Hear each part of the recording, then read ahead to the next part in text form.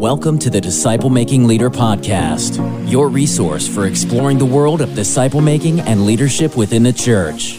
Discover Jesus' strategy for raising up leaders, growing the church, and multiplying a movement. Let's jump into today's episode and explore the power of a disciple making leader. Well, welcome to the Disciple Making podcast called The Disciple Making Leader. And super excited to be here with my good friend, Craig Etheridge. My name is Glenn Underhill. This is our 10th episode. No, actually, this is our 11th episode, I believe. And That's right. Man, we're coming to the tail end of talking about the book you just wrote called The Disciple Making Leader. Yep. Hence the Disciple Making Leader podcast. But it's I'm been sitting a here great time. drinking my little Topo Chico. Every time we come on this podcast, you're drinking another one. So I'm going to think you're With the lime. Got to get the one with the lime.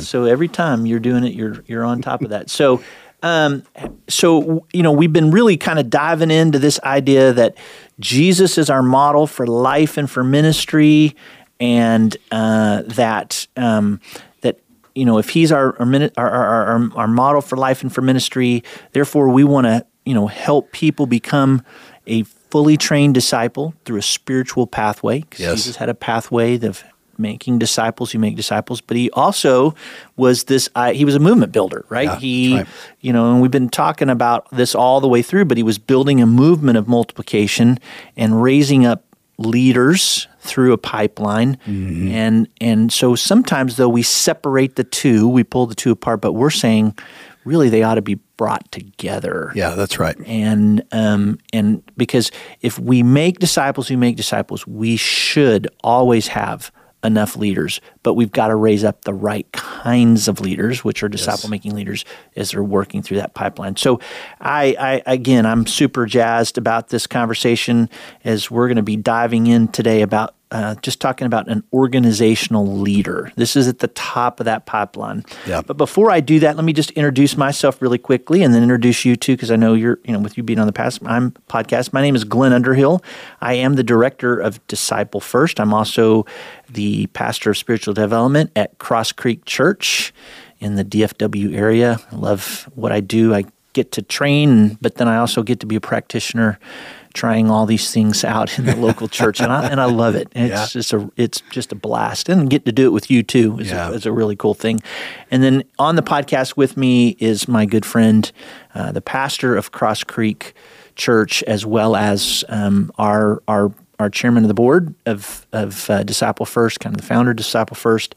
And really a blessing to be with you, buddy. And just, and you have written several books in the area of disciple making, and you just wrote this book on the disciple making leader. So welcome to the podcast. Well, thank you, Glenn. It's always a joy to be here with you. Man, we've been at this a while, hadn't we? We've been at it and it's truly been a team effort, and it's been a great joy. We've been at this a long time, trying to figure out what does it look like to make disciples in the context of local church? Yeah. And we've stayed at it for many, many years and continue to stay at it and continue to seek to get better and learn more and grow. We are not in any way saying we got it all figured out. We just have made a lot of mistakes, right? Yeah. And we're trying to get better. Yeah. I always tell people we're definitely not experts. We're just one beggar, to another beggar, maybe just a step or two out ahead. So, right, that's right. But anyway, so let's dive into this subject of an organizational leader. So on our last podcast, and I would recommend that you go back to these other podcasts and fill in the blanks, or go and get the book, The Disciple Making Leader. You can get that on our website at disciplefirst.com or on Amazon.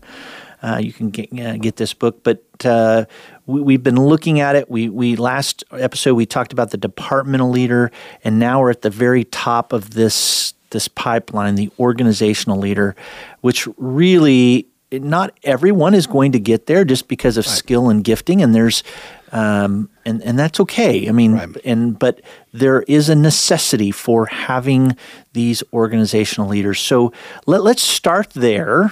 Let's start with what is a really solid definition of an organizational leader, and then we'll start tackling it from from that point on.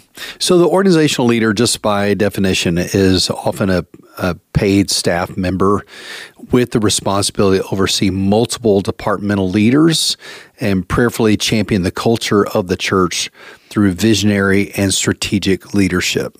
So that's a big definition that just means, hey, this person or group of people are really setting the pace for the whole organization. You know, they're not just running a department, they're running multiple departments, and now they set the course through strategy and vision and direction and prayer, much prayer, saying where do we go as an organization? And so this would be like a senior pastor. It could be an executive team. Like in our context, we have a senior leadership team. They're all leading as organizational leaders. Some churches may have a board of elders that are responsible for giving leadership to the whole church. It really kind of depends on your polity, but these are the people that are really responsible to set the course for the whole church body. Yeah, and I would say, as it relates to this is a kind of a scaling up or scale, just depending on the size and scope of ministry that your church may be doing. I mean, it may be in a smaller church. This is one individual, or if they have a group of elders in a church, that those would be that that piece. It could be that as the church is, getting larger and bigger, again, there may be a pastor and an associate pastor who are, and the associate pastors giving leadership to the departmental leaders and then answering up to and they, again, would have somewhat of this same thing as an organizational leader. But again, it's just going to look a little bit different based on size and scope of church. Right. So, and you've been in some of the different churches where they've done it differently. You've been in elder kind of led churches and some where there's an executive pastor that kind of gave oversight, so I know just even your own personal experience. Yeah, I've been on staff that has been led by an elder team, and they gave oversight, and we, as even a staff, we were tucked up under that elder team, and they were the ones that were giving vision and direction, and we would, function under their leadership. Our senior pastor sat on that elder board as well, but it was really a plurality of that. And then I've worked, here where we have an organizational and executive team, and then I've also served as with a senior pastor as his executive pastor of a large church, where we were that executive team, but I was in that organizational role because of where I was sitting in leading that organization. Right. So yeah, it's looked different. In multiple places that I've been. Yeah. But we're talking here about the organizational leader. So if you're a senior pastor, if you're on that senior leadership team or you're functioning in that role, then that's who we're talking to you in this. And I can remember when I was a divisional leader or departmental leader, and I moved into the organizational leader role. And it was my first time to do that. I'd never done that before. There's always the first time, for everything. Right. And I remember we had gone from kind of a suburban church in Texas. We had moved to Oklahoma. We were moving into kind of a somewhat inner city or at least center city type of church, and we were moving all our boxes in, all our books in, everything. And there was the desk and the chair, and my mom just kind of made a kind of a just a funny kind of casual comment. She said, well, there's the chair of the senior pastor, And I can remember turning to her and I said, yeah, that chair's got a lot of weight on it. And I don't know, but I felt that, I mean, it seemed like when I was a departmental leader, there was always somebody I could point up to that was going to make the ultimate hard call or that carried the weight. I had my department, but I didn't have to care about the whole church. But man, when you step into that organizational role, there is a weight to that position that, man, there's nobody else to defer to.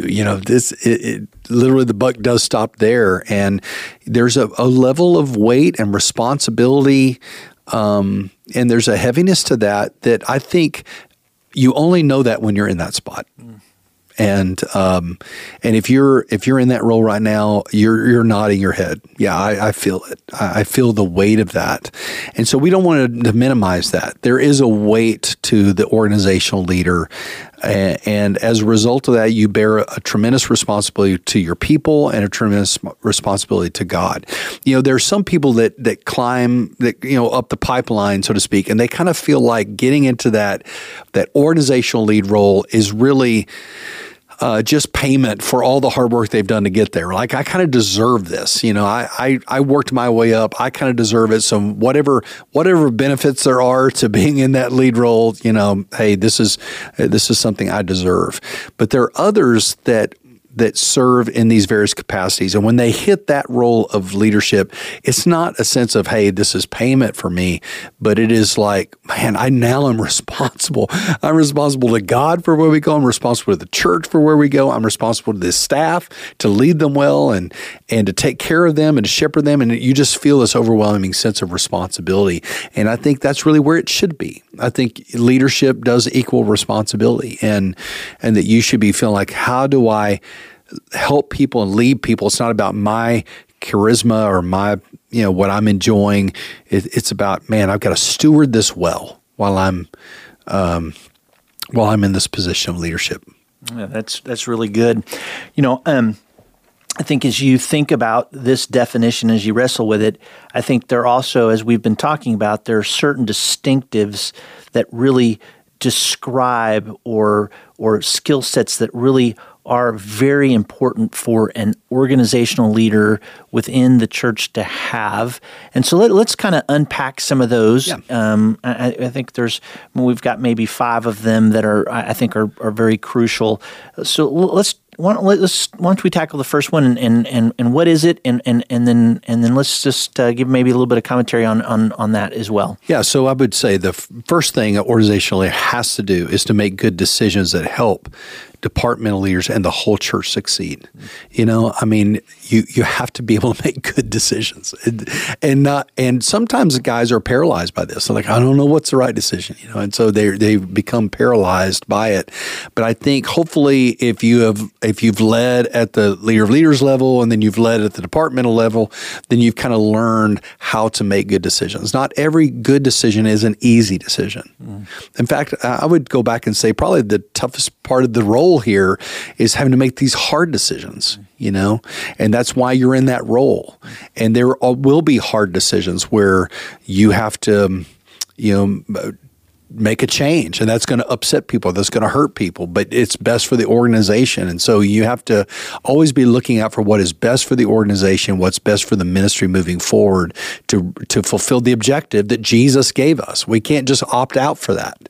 And so there takes some courage, I think, at times, Glenn, and some internal fortitude to be able to say, hey, even though I know not everybody's going to like the decisions that I make, that at the end of the day, I answer to an audience of one, really. I have to answer to Jesus, who put me responsible for this position, to say I'm going to make the best decisions I can. And I also think that making good decisions is also surrounding just good people around you. You can't make those decisions just in a vacuum. In a total vacuum, yeah. And I think that there is some wisdom in that, right? And I think that's where an organizational leader kind of has a great idea of who to kind of include in some of those decision making, but at the end of the day, you're still the one putting your thumbprint on it, right? Saying, and we will judge accordingly based on you as the leader. But right. I still do think that you're right on target. I'd even like to say they don't make good decisions. They have to make great decisions at times, and sometimes a great decision is one that doesn't look on the appearance to be a great thing, as you were saying. Right. So decision making is absolutely paramount, because if you can't be at an organizational level leader and not be willing to make some of make some decisions because it's just part of the job. It is. And if you can't do that, you don't feel comfortable doing that, you're really afraid that how people will perceive you, then this may not be your role. I mean, there's other roles that you could play, that you don't have to do that. Right. And so I think that's a good internal assessment. If I'm really, because we talk with leaders all the time, we're coaching them up and they're like, I just don't want to make a decision. Like, then you're in the wrong spot. You're in the wrong seat. Yeah. And so maybe let's find another seat where you don't have to do that because this is the role. Yep. Yeah. I was recently dealing with a situation in our church and was sharing with an individual that, hey, I understand what they were trying to communicate, but I said at a leader level, I am asked to make a decision that isn't always going to be 100% embraced. And we, not in a vacuum, but I did ultimately, this is my decision. I am standing behind the decision, even though I know that it is not what you like or want, but we believe it is in what is in the best interest of the organization. And there wasn't always a time, and not that I necessarily, I love to, this power, but there are just times that you have to do that. So that's good. The second one is that they work with direct reports to grow them as leaders. Yeah, I think what were you trying to say here? Well, I think a lot of times, guys get in the senior leader role and they're like, well, I just bark out, orders and everybody's supposed to scurry and do what I tell them to do. That's one paradigm. Another paradigm is I just don't make any decision. I just kind of let everybody kind of run amok, and I think that both are equally bad. But I think that senior leader has to always be looking at those just directly underneath them and saying, how am I making them better? How am I making them better? What am I doing to coach them up? What am I doing to expose them to books and resources? I mean, there's a scad of stuff out there, right? Yep. I mean, I'm just like, pick something. I mean, if you have some assessment tools that you can use to really assess where they're at, and so now you're not, now you're really dialing into some specific training that they need. But the role of the senior leader or the organizational leader is to help everyone get better, and you should create a culture where we're all working at getting better together. And sometimes cultures are not like that. Sometimes cultures are oppressive. Sometimes cultures are domineering. But the best organizational leaders are creating a culture where everyone seems to be able to grow around them. Yeah, and they're not afraid of being the lid, right? They in fact they want people on their team that are maybe even better leaders than themselves. That's right. Well, not maybe, they are better leaders than themselves, and getting them to a place where they become better leaders than you, because if you want to surround yourself with great people and helping them to succeed and really ultimately the kingdom of God succeeds in that way. But I think that you've been really good at this because we've worked together now for over 22 years, and I look back and I see how you have exposed me not only to certain readings, to certain some great leaders that you've put me in front of that I could never go back and repay and just say, wow, thank you very much.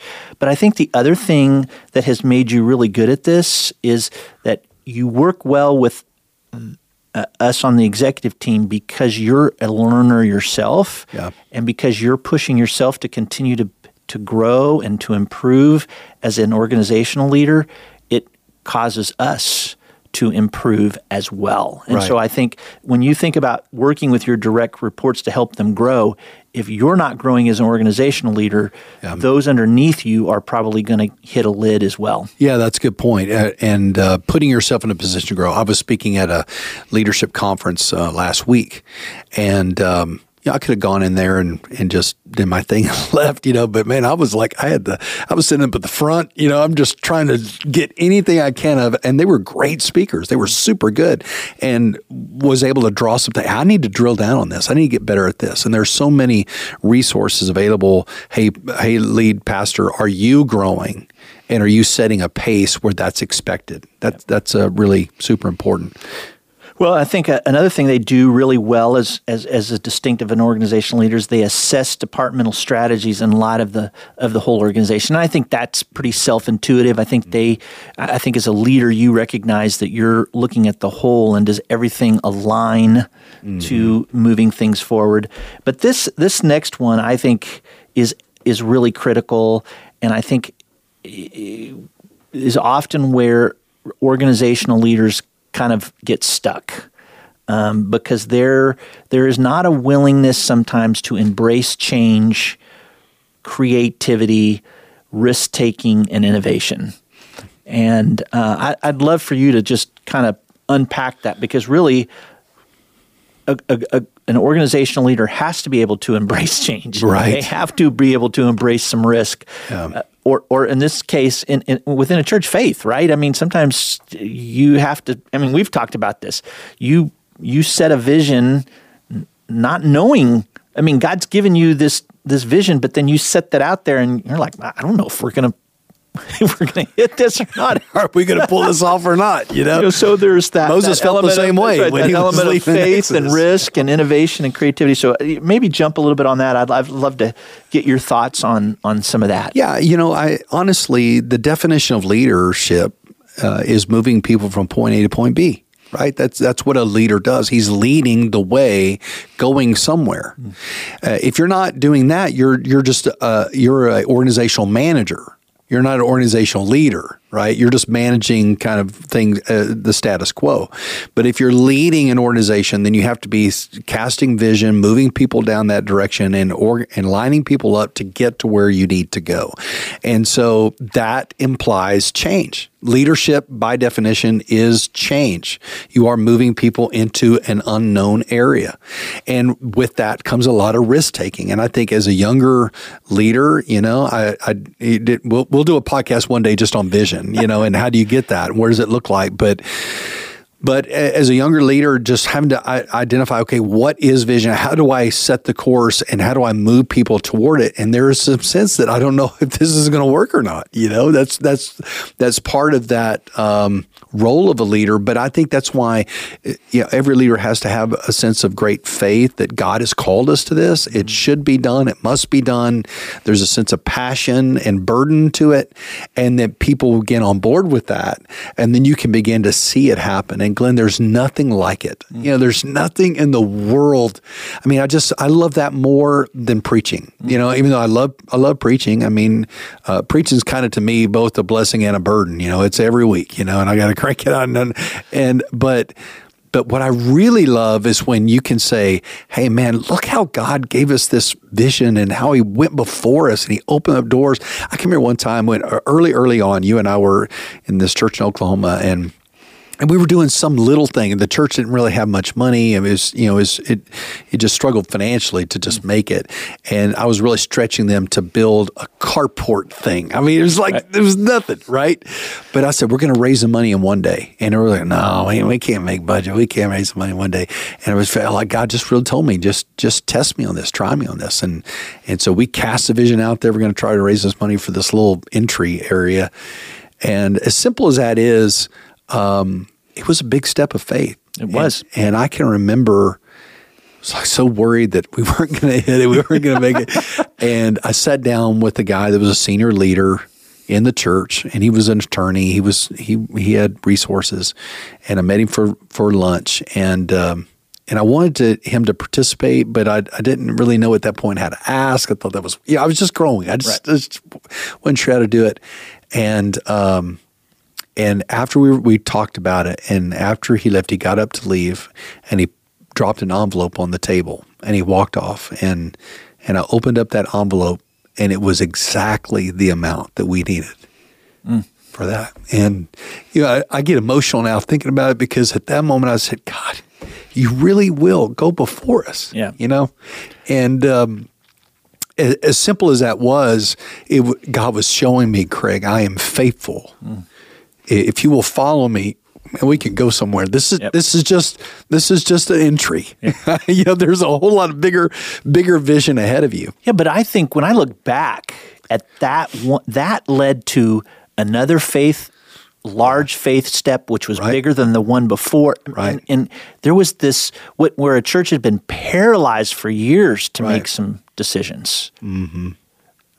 There was this newfound sense of, hey, God is going to provide when He speaks and He gives direction. Yeah. And it was, I do, because it was then another step that we took that probably would have been even more, but because there was this first initial step of obedience and the next one, and then these risks, though still were risks, people were like, okay, we've seen God provide, we've seen Him step up and do it, and I think that is what a leader does, is he or she really is at a spot of saying, hey, man, we're doing what God has called us to do, and it's just absolutely imperative as a part of a leader to embrace that change, that creativity, that risk-taking and innovation, and to push your team to do that. Yeah, no doubt. And those come in, as you said, they come in steps. And I think as a young leader, it's important to know, you don't have to,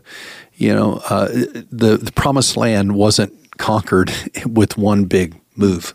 It was conquered, one city at a time, one territory at a time, one district at a time. And you build credibility as a leader as you prove yourself to be, trustworthy in every step along the way. And kind of like in that case, it was just an entry, but that led to other things, which not only led to building facilities, but building ministries and risk-taking in other campuses and overseas missions and launching churches in inner city and all that. I mean, all those things, you're right. You could kind of dial it back to this one little entry that was a step of risk and faith that kind of bolstered that congregation to try new levels of risk. And that's the role of the leader. And that's the thrill of it. That's the risk of it. That's the faith of it, right? Is just, God, am I hearing you? And Lord, I'm trusting you in it. And you do need to hear from the Lord on it. It's not like you're just picking something to shoot for. But when people see that you're truly seeking God, and then you're leading them in a righteous way, in a way that's in alignment with the mission, people want that. That's what they want. That's what you want in a pastor, right? Exactly.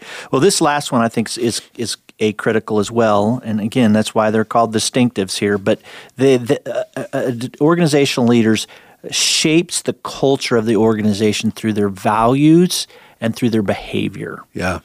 Yeah, I remember being in a large church in Atlanta, and we were meeting with some leaders there, and I noticed these big framed, posters on the wall that talked about their values. Their values. We believe in God's word and prayer and all that kind of thing. And I made a comment about, I like those values on the wall, and one of the guys there said, those don't shape values at the church. I said, really? What do you mean? He said, the behavior of the leader is what shapes the culture.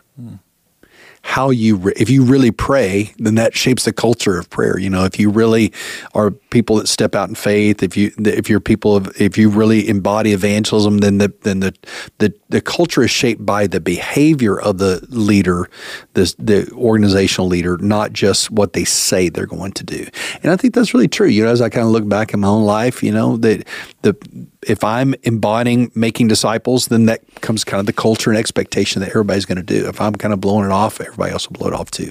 So, what kind of culture are you shaping? Maybe if you don't like the culture you have, it may be, you may have to look in the mirror and say, am I creating this culture inadvertently that is not healthy? And what do I need to do to change my behavior to shape the culture in a better way?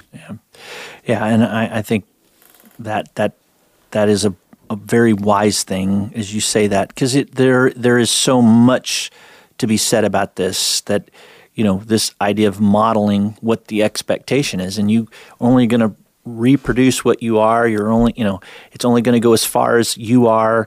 Yep. And so I can't agree more that as an organizational leader, you model these values and you model the behavior. You set the pace, and I think then the people will often follow that. And I think the reason why sometimes organizations wrestle with this is because their leader is not representing the values and behaviors that are consistent with what's being said or what's being expected, Right. and they do just the opposite. And that never works out really well. You know, Glenn, I was just thinking, I'm not asking you to say names or tell all by any stretch, but you've been in different churches, and you've seen cultures that were healthy and good, and then you've seen cultures that were toxic, and bad. And I'm guessing that when you look back on those experiences, you could probably say, well, yeah, I could see how the leader, their behavior impacted and created that environment. Absolutely. 100%. 100%. I have worked for some really, really good leaders. Mm-hmm. And then I've worked for some leaders who have all the leadership paralysis. And I mean, they have everything, right? But they are not good leaders because in many ways their actions and their values and their behaviors did not line up to what they were saying or what they were expecting. And so it minimized the results because everybody was like, well, you're not even doing what you expect others to do. Right. And it can be very disappointing and very demoralizing if an organizational leader is not, and I think it does have a morale issue on the team if the organizational leader is not, leading out in this way and leading at the top from it.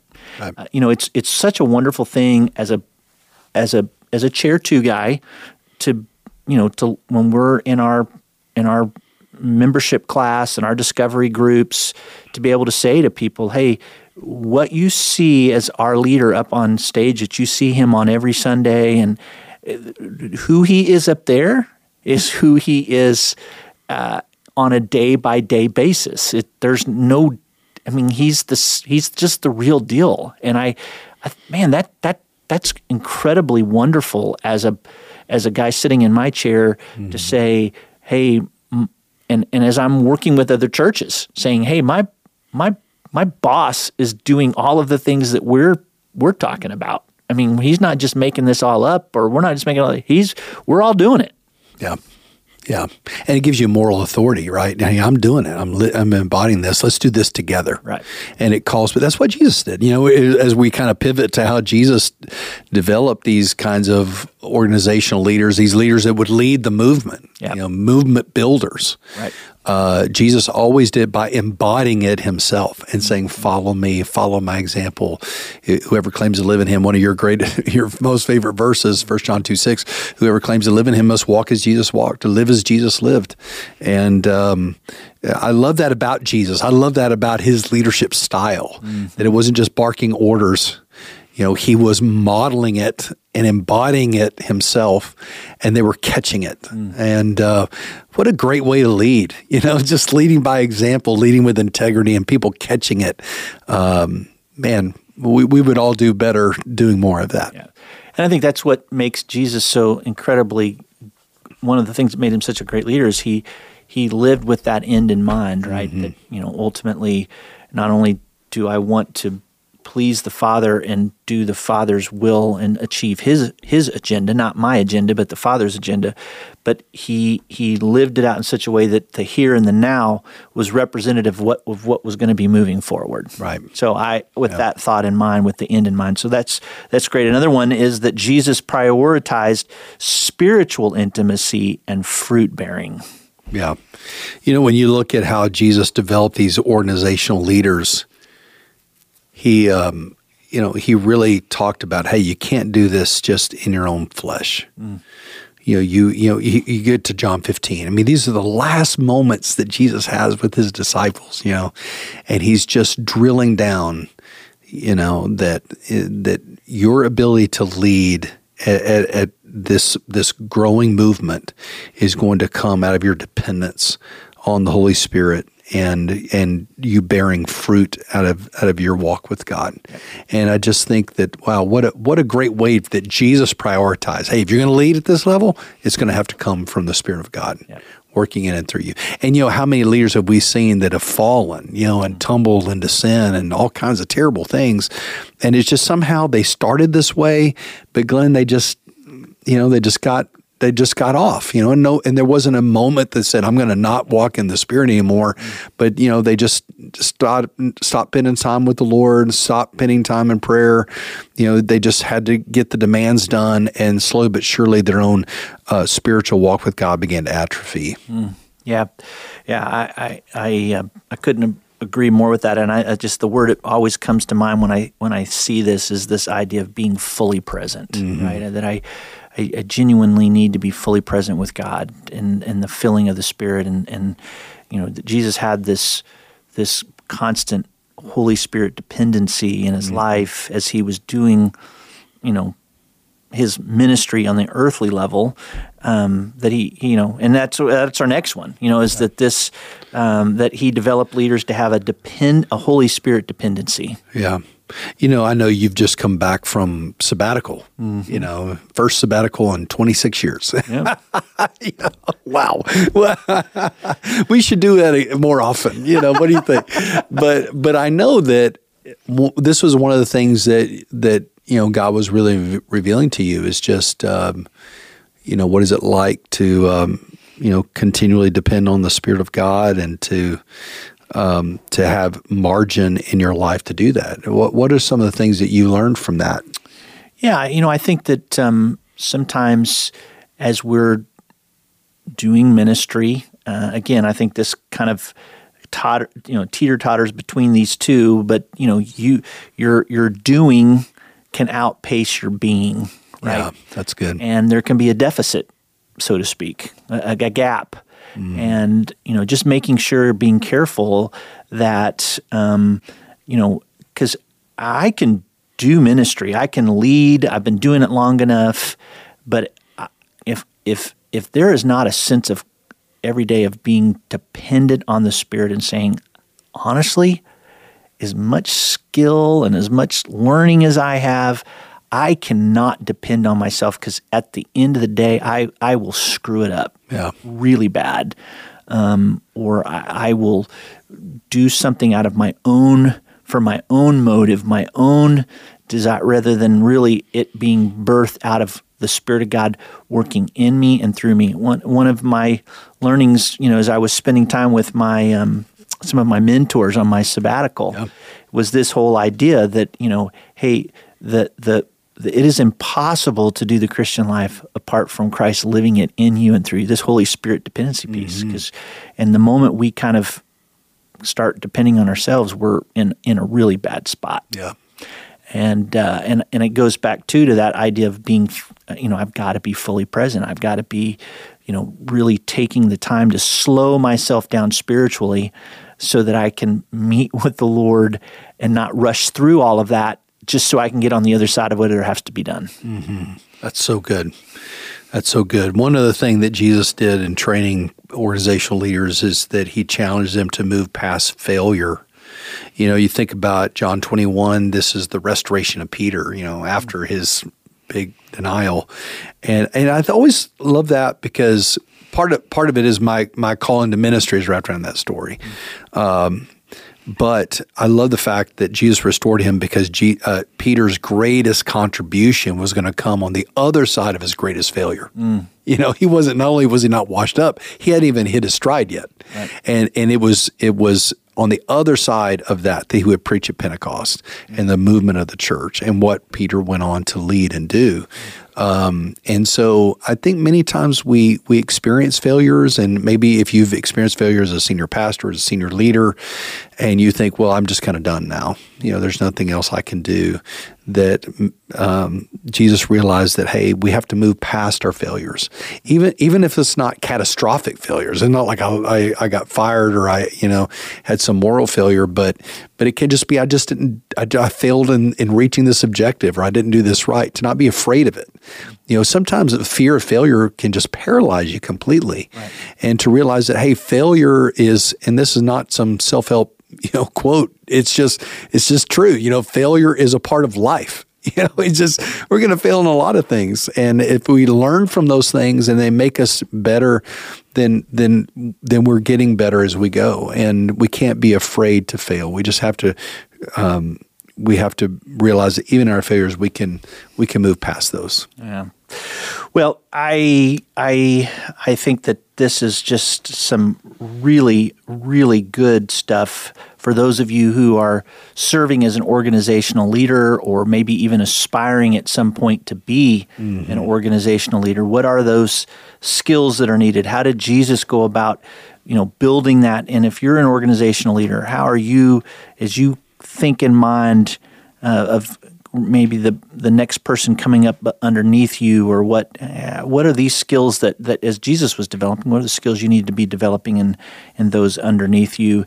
I just leave with this challenge, is just that to just continue to remind all of us as leaders who are leading at this level is to lead with that missional focus, right? That Jesus was always laser focused on the mission, and so his activities were very much directed towards being laser focused on that, and so again, that's just a great reminder. I remember Dawson Trotman, one of my spiritual heroes, who I will obviously never meet this side of heaven. He was the guy that was the one that really was the founder of the Navigators, used to say frequently that activity was no substitution for productivity. And I think sometimes as leaders, when we think about this focus, we can get so busy as organizational leaders doing activity that we somehow think that that's going to mean we're being productive. Right. But are we really locked in, laser focused, and really clear on what activities need to happen in order for the most productivity to move forward, so that the kingdom of God, so as we're cooperating and aligning with the kingdom of God, that really the God's agenda gets borne out. So, Craig, thank you for spending some time with me over these last 10 episodes. The Disciple Making Leader, absolutely, it has been a blast. It has been. Again, I want to encourage you, if you have any interest in this book, you can get it on our website at disciplefirst.com. and go under the resource link, or you can actually go onto Amazon and order it through Amazon. I think you'll be blessed by having that book. Also, too, just a reminder that as an organization, we really do want to come alongside ministry leaders to help them make and multiply disciples like Jesus. And if we can help you in the area of training or coaching and even resourcing, we would love to do that, because that really is our heart and our passion to really help churches lock in and ministry leaders lock in on that. And I also want to just say that we'll also be having more and more Disciple Making Leaders coming, Disciple Making Leader podcasts coming online. We're also going to be doing another one wrapped around a new resource that we're getting ready to launch here in just a little bit. Maybe give a little quick teaser on that. Yeah, absolutely. Well, this new resource coming out is called His Way Still Works. And basically it is how to create a disciple-making philosophy of ministry on your team. What we found, Glenn, is that many times we're busy doing disciple-making things, right? We're investing in people, we're doing all that. But the team doesn't fully understand why we do that. What is it behind that?